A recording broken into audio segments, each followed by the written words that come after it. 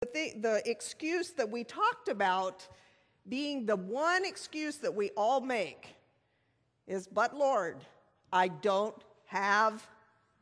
See, you didn't need the sermon anyway. Okay, I was given a poem by someone in the congregation, and she said, you know, Mary, I think you're really going to enjoy this. It so fits what you talked about. And so before I go into this week's message, this is my way of reviewing what happened last week. I knelt to pray, but not for long. I had too much to do. I had to hurry and get to work, for bills would soon be due. So I knelt and said a hurried prayer and jumped off my knees. My Christian duty was now done. My soul could rest at ease. All day long I had no time to spread a word of cheer, no time to speak of Christ to friends. They'd laugh at me, I'd fear. Do you resonate with this poem? No time, too much to do. That was my constant cry. No time to give to souls in need, but at last the time to die. Then before the Lord was I came and stood with downcast eyes, for in his hands God held a book. It was the book of life. God looked into his book and said, your name I cannot find. I once was going to write it down, but never had the time.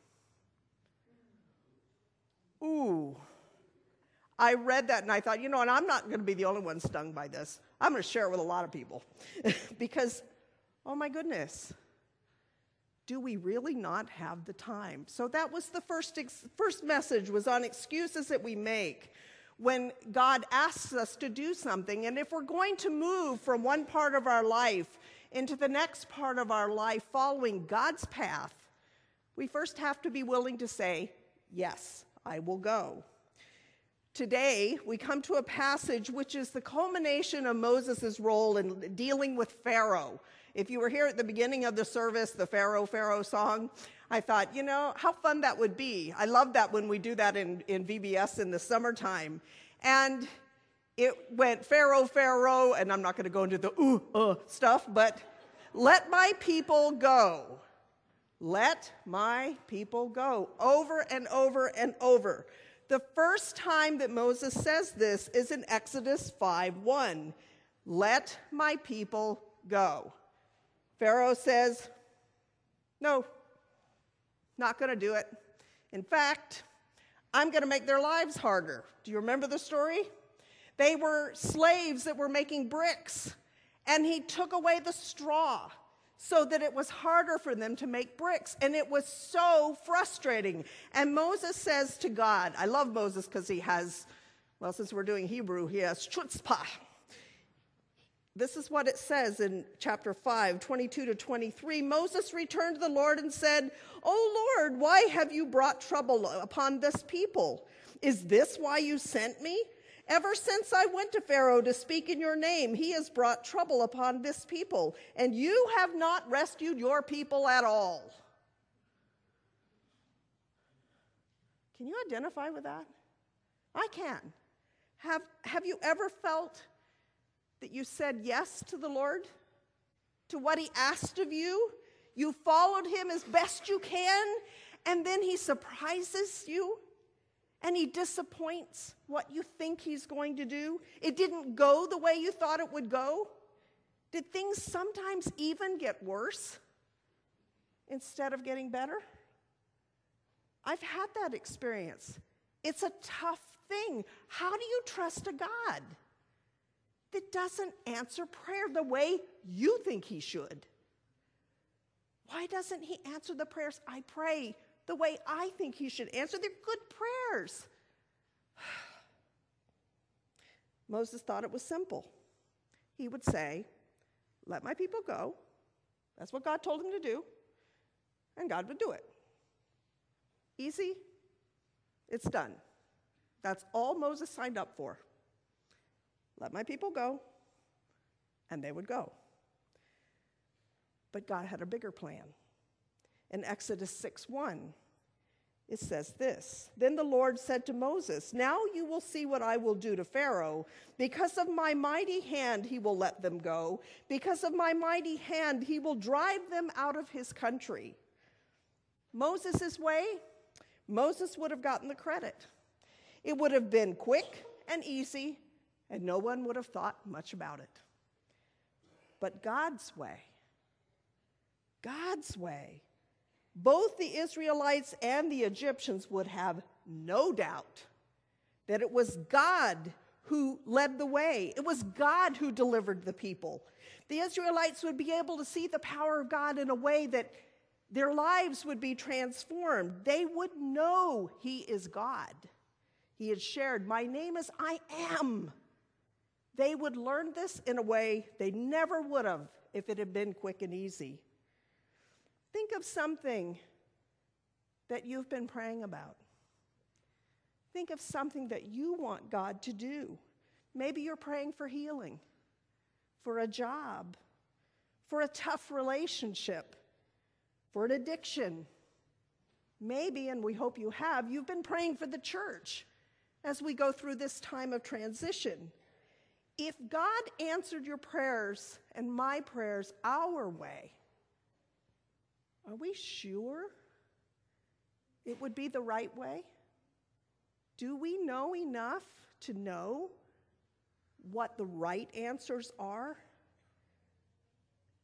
Is it about doing what feels good to us or doing what builds God's kingdom? Romans 8:28 is a very well-known verse. "For we know that in all things God works for the good of those who love Him, who have been called according to His purpose." Have you ever quoted that verse? Have you ever said that verse to yourself? It's a verse of comfort, but there's something that we forget. This is the way we want it to be written. We know that in all things God works for the good of me. He loves me. It's my good, right? He works for my good, the way I see good to be. That's not what it says. When I realized that when I was studying Scripture, I was, oh my. He works for the good. The good. Our thoughts are not His thoughts. Our ways are not His ways. Think of times you're certain you have seen God work in your life or someone else's life.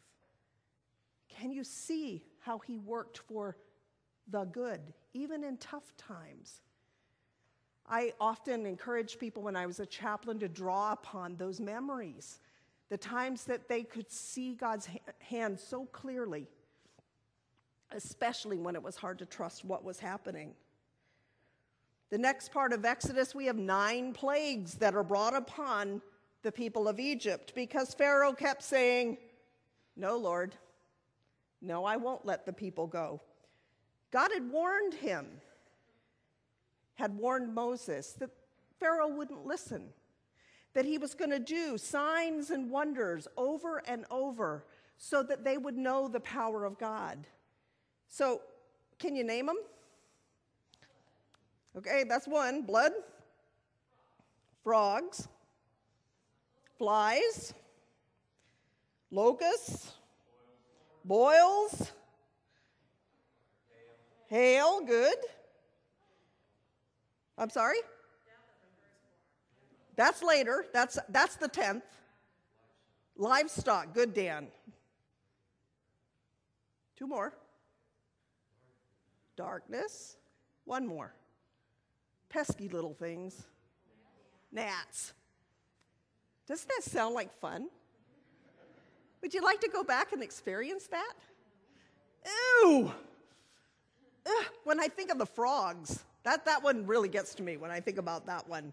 And these plagues progress from being a nuisance to eventually being fatal. And along the way, some of them, the hail, if you're not in your house, you're going to die.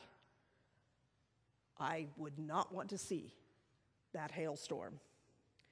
Now we come to chapter 12, which is where we are today. Verses 1 to 2, the Lord said to Moses and Aaron in Egypt, "This month is to be for you the first month of your year." This is to be the first month of the year. New Year's. New beginning.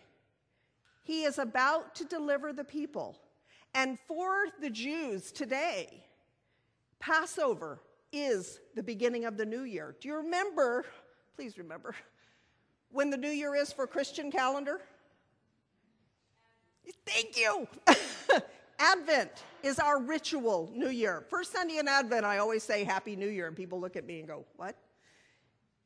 That for the Jews, Passover is the beginning. Deliverance is the beginning.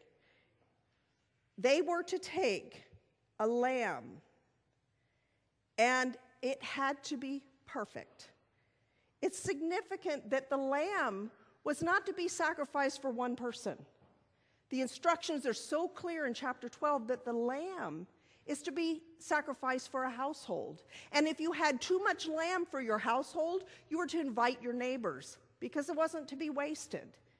And this lamb was to be sacrificed for that community. Sometimes we forget that God intends us to be in community in everything that we do. And so when Passover is celebrated, it is always commemorated by a group. It's fun in verse 11 of chapter 12. God gives instructions that they're to eat with their sandals on, dressed, ready to go. They're not to be relaxing. They're to have their sandals on, ready to go. What a neat image. Are we always ready to go? Are we always dressed, ready to head out and do what God calls us to do? Or are we going to be like the man who said to Jesus, wait, first I've got to go do this. We're to be ready to go. When I was a chaplain, I was on call during the nights. Those were long nights sometimes.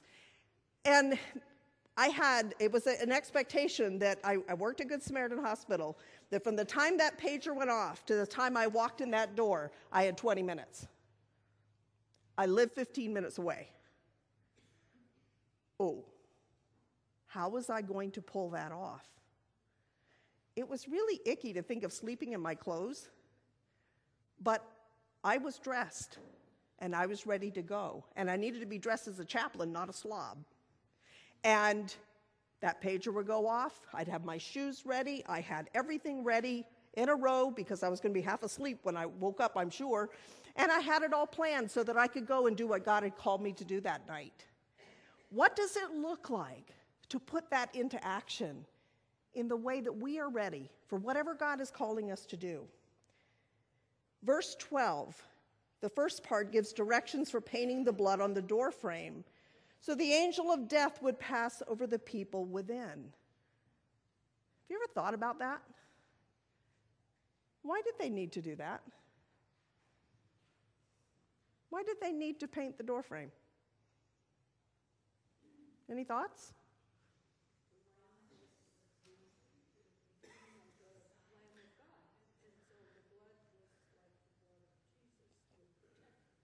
Would protect, so the blood was going to protect them. I'm sorry? Oh, thank you. Thank you. Did God know who his people were? Did he know? Of course he knew. There didn't need to be blood on the doorframe for God to know who to pass over. That wasn't necessary. But the rest of verse 13 says, the blood will be a sign for you on the houses where you are, and when I see the blood, I will pass over you. The blood will be a sign for you, for me. It's something that reminds us that God is working, and it's okay. Even when things are completely out of control, can you picture that night? Can you picture what that must have been like?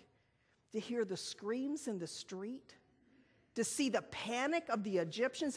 These were slaves. Their masters, firstborns, were dying. To see a force going through Egypt that was killing people. Can you imagine the horror? And they had that painted over their door frame so they would know they were safe. They would know they were in God's hands. The next verses following speak of a ritual to be followed every year to commemorate what God did to deliver them.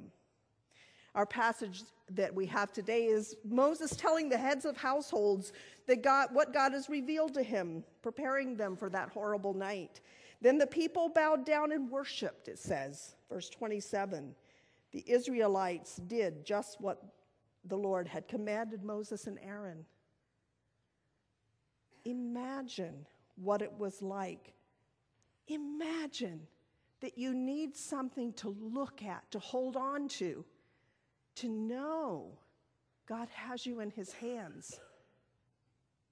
What do you use? If you don't have something that you wear or that you have in front of you, I encourage you, find something meaningful. Find something that you can look at and you go, oh yes, I remember. God's got me. Even though the world feels like it's falling apart, God has me. God is there, and his good is the best there is. What then does it take to be delivered from slavery? What does it take? Because there's slavery besides someone owning you. We're enslaved by many, many things. Let me give you a few ideas that I think help us to understand. First, what we talked about last week. Being willing to say yes. Yes, Lord, to whatever he asks of you, no matter how crazy it seems. Obey. That's the first thing. Trusting that God knows what he's doing, even when it seems that his plan is failing. Trust. We obey. We trust. Looking for the ways that God is working in the big picture. The third step then, to see. We obey. We trust. We see. Rejoicing. The people worshiped, rejoicing with gratitude for the new beginnings that God gives us. It was interesting last week, I was listening to the radio, and I don't know how many of you listen to the Christian radio station, but they were sharing stories of times that it was hard. It was hard to see God. And this woman called in, and she said, I went through a time when everything went completely wrong. I'm a strong believer, but at that moment, it was, I couldn't feel God. I couldn't see him. And she talked about that her husband left her. Because of that, she lost her home. Because of that, she went into bankruptcy. Her family fell apart. And she said, the dream I had for my life was shattered. And she said, but you know what? Through that experience, I discovered something. When one dream ends, God gives us a new dream. God gives us a new dream. Trust him. Rejoice with gratitude. He's doing something very important in your life.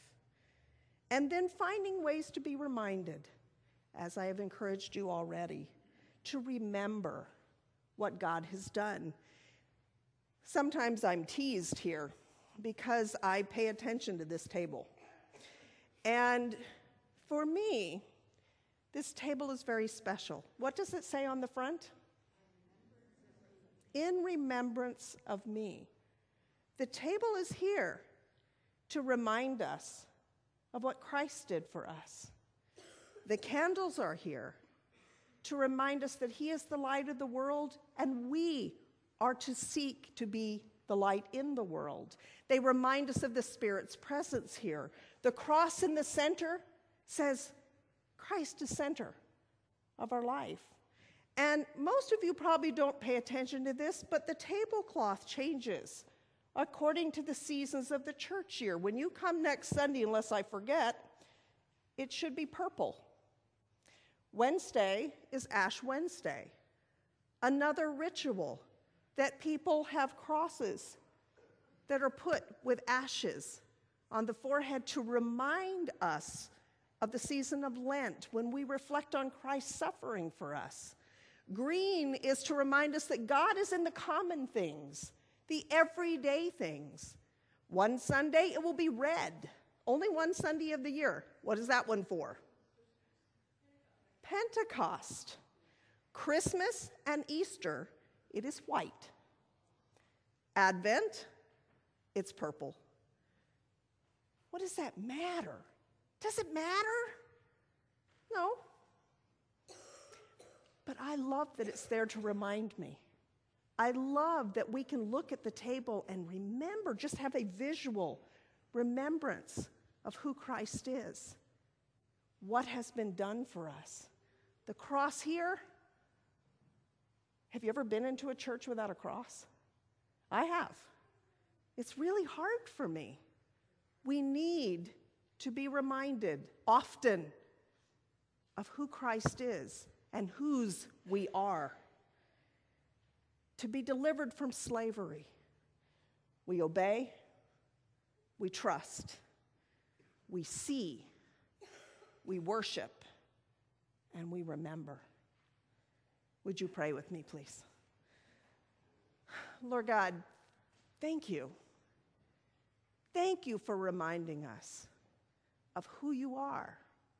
Thank you for reminding us that you delivered the people from Egypt thousands of years ago, that you heard their suffering, you saw them, and you loved them, and you brought them out of that slavery. And then, Lord, oh my, how you saw us. Still in our sin and loved us so much, you sent your Son to bring us out of our own slavery. Lord, thank you. Thank you. Let us respond in gratitude with everything that we see and do. And Lord, as we offer our monetary offerings this morning, multiply it. Multiply it so that we can do your work in this kingdom. Lord, we are honored to be here and to serve you. It's in your name we pray. Amen. We can receive the offering, please.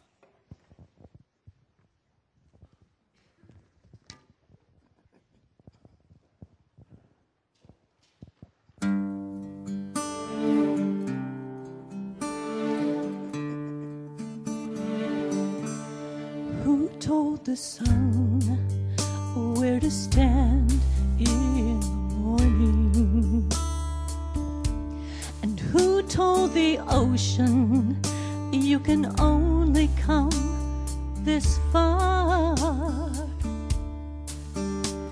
and who told the moon where to hide till evening, whose words alone catch a falling star.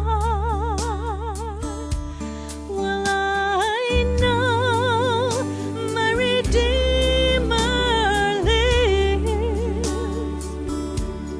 I know my Redeemer, he lives. All of creation testifies. Within me cries, I know my Redeemer, he lives.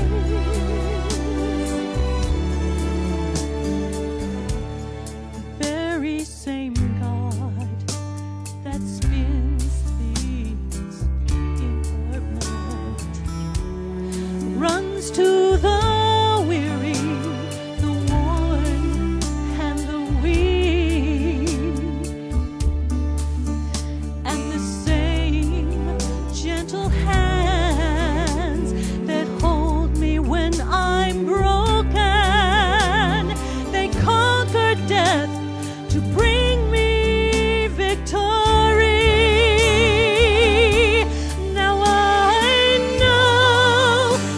Redeemer.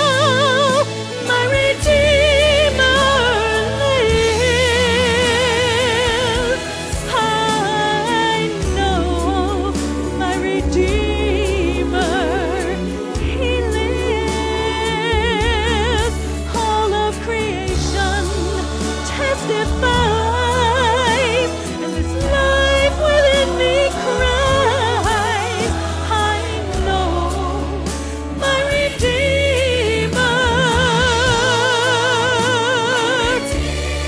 Oh, I know He lives.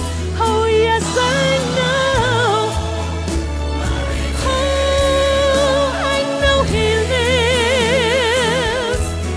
In Psalm 19, it says, "The heavens proclaim the glory of God. The sky displays His craftsmanship. Day after day they continue to speak. Night after night they make Him known. They speak without a sound or a word. Their voice is never heard, yet their message has gone throughout the earth, and their words to all the world. Our Redeemer lives."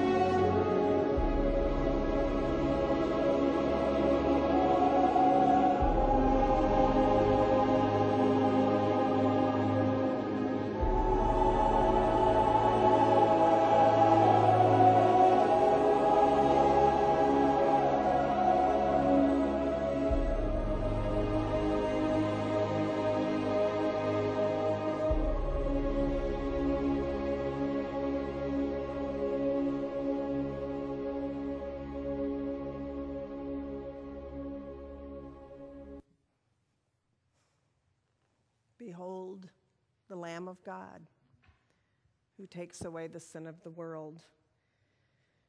It's a special opportunity to combine the understanding of Passover and the ritual of Passover with the Christian remembrance of Christ and of the Last Supper.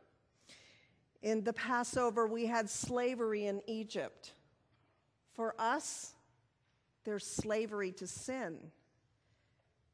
In Exodus, the people were delivered from Egypt. We who believe have been delivered from the penalty of sin. The blood of the Passover lamb, the blood of Jesus Christ. 1 Corinthians 5:7, get rid of the old yeast so that you may be a new unleavened batch as you really are. For Christ, our Passover lamb, has been sacrificed. Christ, our Passover lamb. Both ceremonies call for continual celebration of what God has done for his people. I would invite the elders forward. The passage in 1 Corinthians that is used for celebrating the Lord's Supper, Paul writes, "For I received from the Lord what I also passed on to you. The Lord Jesus, on the night he was betrayed, took bread, and when he had given thanks, he broke it and said, 'This is my body, which is for you. Do this in remembrance of me.'" In the Passover meal, the first bread is the reminder of the swiftness of God's deliverance. Many people, if not most, believe that the Last Supper was a Passover celebration. The salvation of the Israelites was so swift that they didn't have time to bake bread. That's why it is unleavened. When we accept that Christ died for us, salvation is immediate. We don't have to earn it, but we give thanks through worship and service. The Israelites were delivered from Egypt because of God's love for them. We remember in this celebration that Christ died out of his love for us. As Christ was leading that Passover meal, it's a tremendously complicated ritual. But when he broke the bread, probably before he said the words that we know as the words of institution, he would have said something like this: "This is the bread of affliction which our ancestors ate in the land of Egypt. All who are hungry, come and eat. All who are needy, come and celebrate Passover with us. Next year, may we celebrate Passover in Jerusalem. Now we are slaves. Next year, may we be truly free." And then he announced that his body would be broken. They didn't have to wait till next year. You don't have to wait until next year or even the next hour. He died for our sins. We are delivered through that. When you receive the bread, just as Passover was celebrated in community, we celebrate the Lord's Supper in community. And we would ask that you would hold the bread, that we would eat it together, remembering God's gift of one another, that we can celebrate Jesus Christ together. Would you pray with me, please? Lord God, there is so much that we have to be grateful for. Thank you for the story that is in Exodus, that your word tells us how you delivered the people. Lord, thank you that your word reminds us to come together and to celebrate that you have passed over us as well, that you have given us the gift of your Son, that we may be truly free as well. Lord, we thank you, and we hope to honor you in our celebration of your Lord's Supper. It's in your name we pray. Amen.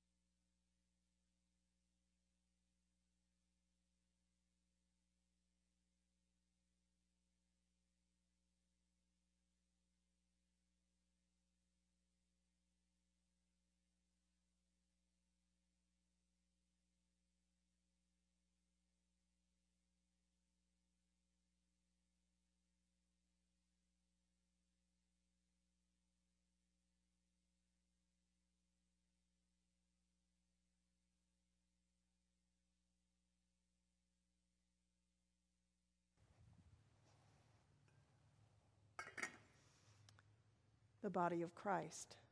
Take and eat.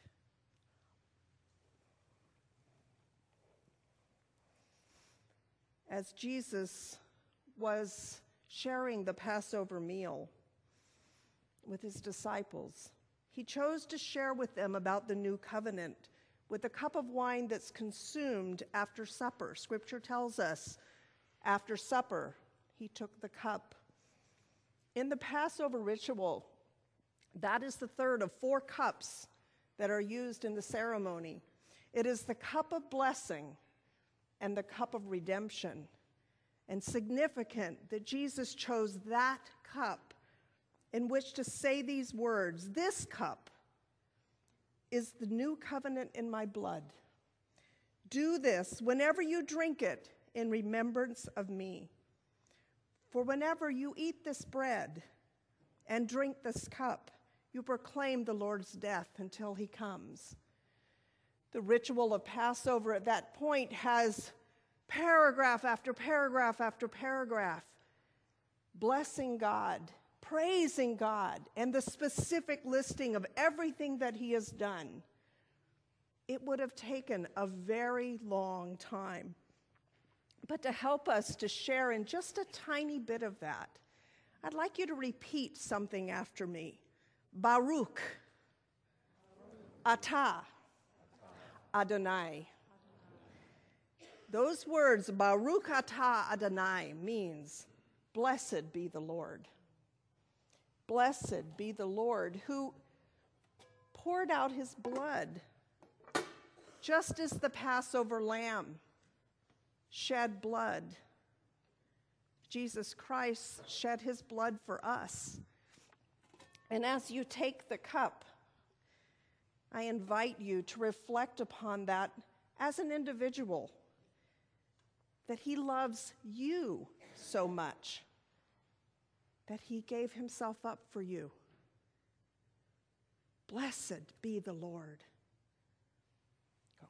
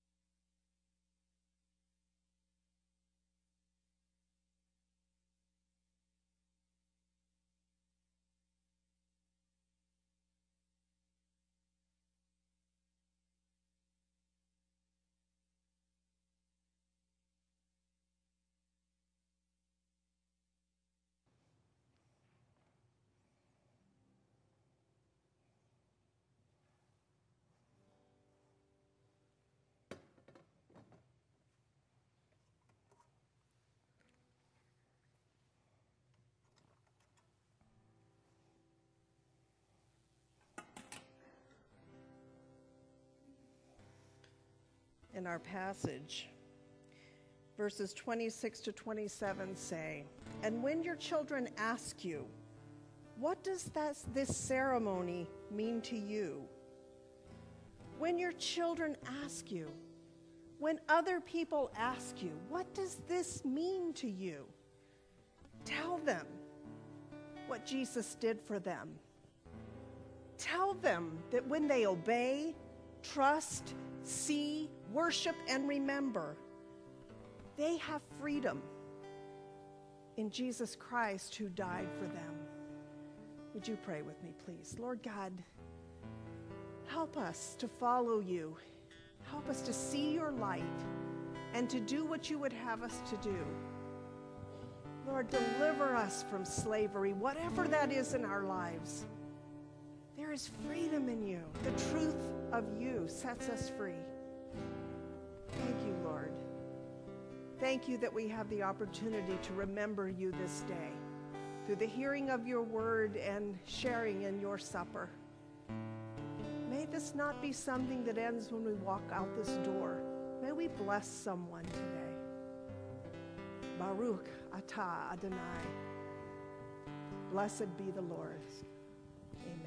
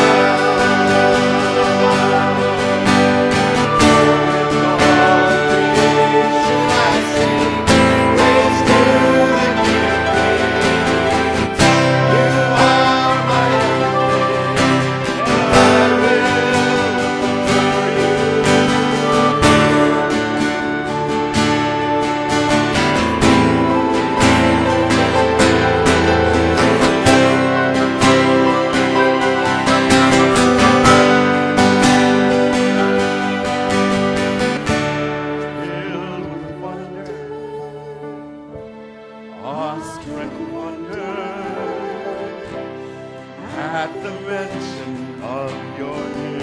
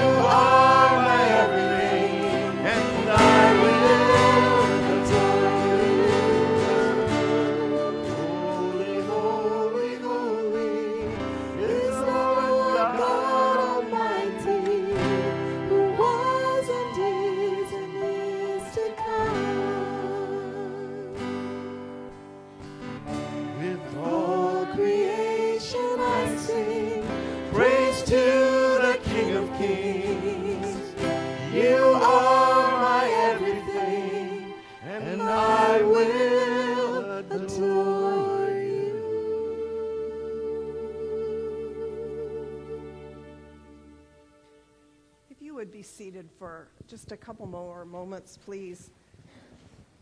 We have a special need in our congregation, and I have a need to draw some people around this couple. Karen and Bob Billingsley, if you would come forward. They did give me permission to do this. I asked them ahead of time. For those of you who don't know the journey that they have been on, Bob has been dealing with cancer for a long time. A very long time. And the news has been discouraging. This is one of those where you go, Lord, why don't you answer prayer our way? And yet you are looking at a couple who trusts God completely, wholly and completely. And this week, they will be leaving us for a while to go to Seattle. They have an apartment, I understand, in Seattle. And Bob will be beginning stem cell transplant treatment. And if you don't know, that's not an easy thing. And it's 3 to 4 months. Three to 4 months. And during that time, the process, they have to completely destroy Bob's immune system in order to reintroduce then what we hope will be God's cure for this cancer. It's a really tough thing. And I would like to pray for these two, and I would like to invite the elders forward to lay hands on them, and we will anoint Bob. And if you are not coming forward, stretch your hands out to reach out God's blessing to these two, and let's ask for God's healing, ask for his presence, and then I'm going to ask you to put these two on your personal prayer list, that you be in prayer for them. This is a time for the family of God to draw around them. And they have said this is a place of love for them. Most assuredly. So if I could have the elders come forward. And this is oil from the Holy Land. You guys were in the Holy Land. I bought this in the Holy Land. So it's very special. And Bob, we anoint you in the name of the Father and the Son and the Holy Spirit. You know what, Karen, I'm going to anoint you too. So there. Karen, we anoint you in the name of the Father and the Son and the Holy Spirit. Would you join me in prayer for these two, please? Lord God, right now we ask for your spirit of healing to pour within Bob.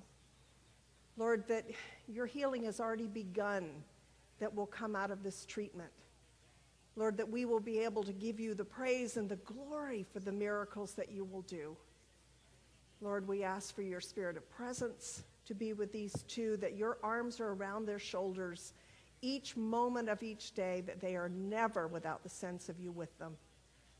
Lord, that you will give them many things that they can see to remind them of your love for them, of your presence with them. Lord, thank you for Bob and Karen and the gift that they are to us. Show us the ways that you would have us minister to them, to remind them of your love and ours as they go through this time. Lord, it's such a privilege to bring these two before you. Lord, we ask for your spirit. Lord, pour it out. Pour it out. Lord, we love you and we trust you. It's in your name we pray. And all God's people say, amen. Thank you. There'll be people in front to pray with you. If you need prayer for yourself, please come forward. This is how we can lift one another up. And remember these two, please. Pray with me if you would, and we will go. Lord God, thank you. Thank you for the privilege we have of being your people, your chosen people. Lord, may we not take that lightly. You chose us so that we can bless others. Show us the ways to do this week, that we remember that that's what it's all about. Thank you for your love. It's in your name we pray. Amen.